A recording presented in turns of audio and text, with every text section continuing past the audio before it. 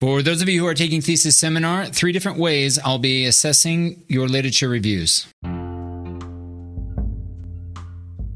I'm Benjamin Stewart at benjaminlstewart.org.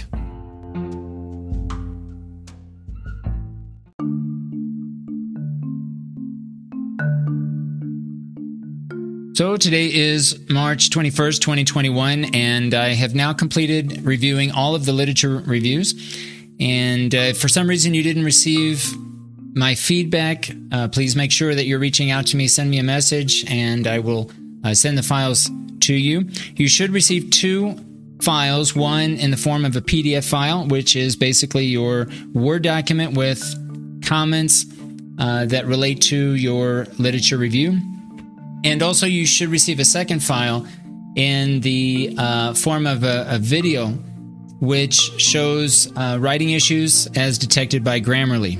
So I want to talk about essentially 3 different ways, or 3 types of feedback, or 3 different ways that I'll be assessing your literature review. The first, as I've already mentioned, the comments listed in Word.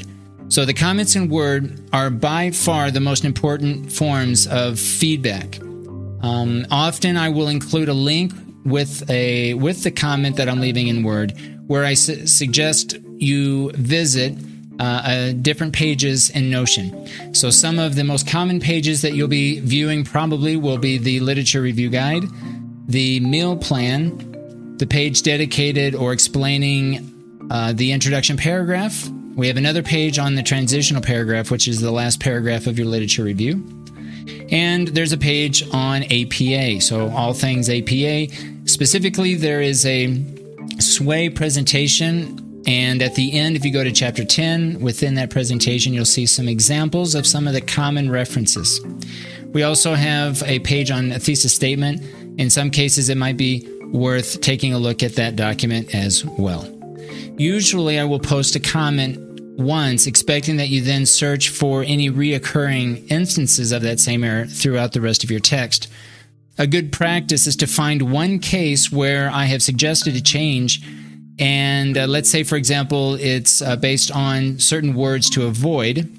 You can then find additional words to avoid from that page called Literature Review Guide, and then locate perhaps other instances where maybe changes to your text might be necessary, even though they might not be detected, or maybe there's no comment on those words. Okay, so basically the idea is to take a look at most, if not all, of the words to try to avoid, and simply take each one of those words one by one and do a search and view and look through the entire text for each one of those cases. Now, the second way that I'll be evaluating your literature review is through Grammarly. Now, Grammarly is a mixed bag. On one hand, it does a decent job detecting some of the obvious writing issues, such as subject-verb agreement, passive voice, punctuation errors, etc. On the other hand, simply relying on all of the suggested changes would be a grave mistake when writing an academic essay. And really, it could actually worsen the final draft. Also, there are cases where I leave comments in Word that relate to structural or organizational changes and would require first a rewrite before really applying any of the issues that were detected by Grammarly. Consider the following 3 scenarios to determine which would best apply to your case. Scenario number 1. You receive a Grammarly check of your text along with any comments in Word, and you determine there are sections that need to be reorganized. You take into consideration the issues detected by Grammarly when you restructure first or reorganize before rewriting your text, and looking specifically again at those same issues perhaps that were detected originally in Grammarly. Scenario number 2, you receive a Grammarly check of your text along with my comments in Word, and you determine that the organization is fine, but changes to the mechanics are necessary. You check one by one each issue detected by Grammarly and determine if a change is needed, first taking into consideration the comments that were left in Word. So the comments in Word take precedent over anything related to Grammarly. There might be some changes or some issues that are detected by Grammarly that need to be overlooked, that need to be ignored, or maybe need to be changed in a different way based on the comments that I left in Word. So again, first, take into consideration the comments that I left in Microsoft Word. Scenario number 3. You do not receive a Grammarly check of your text, which is more than likely because there were enough changes related to organization that perhaps Grammarly check would be of little use.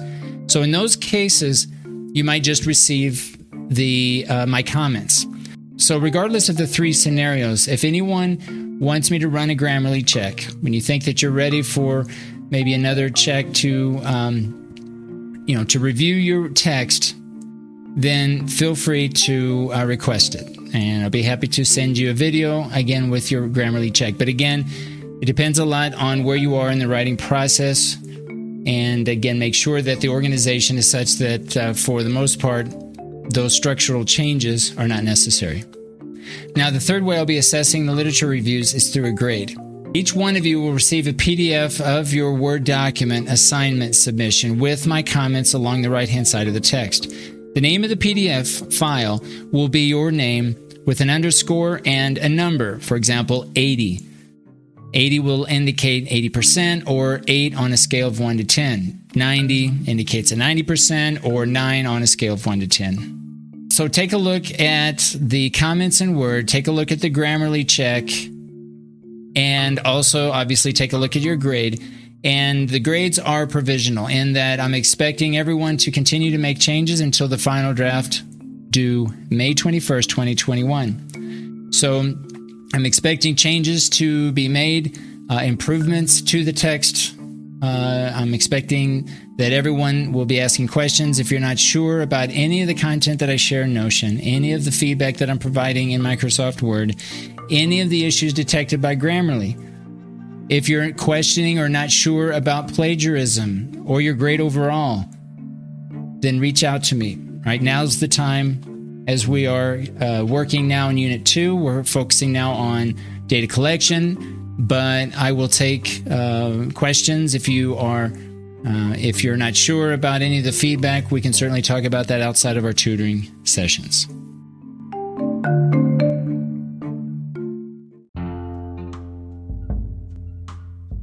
I'm Benjamin Stewart at benjaminlstewart.org.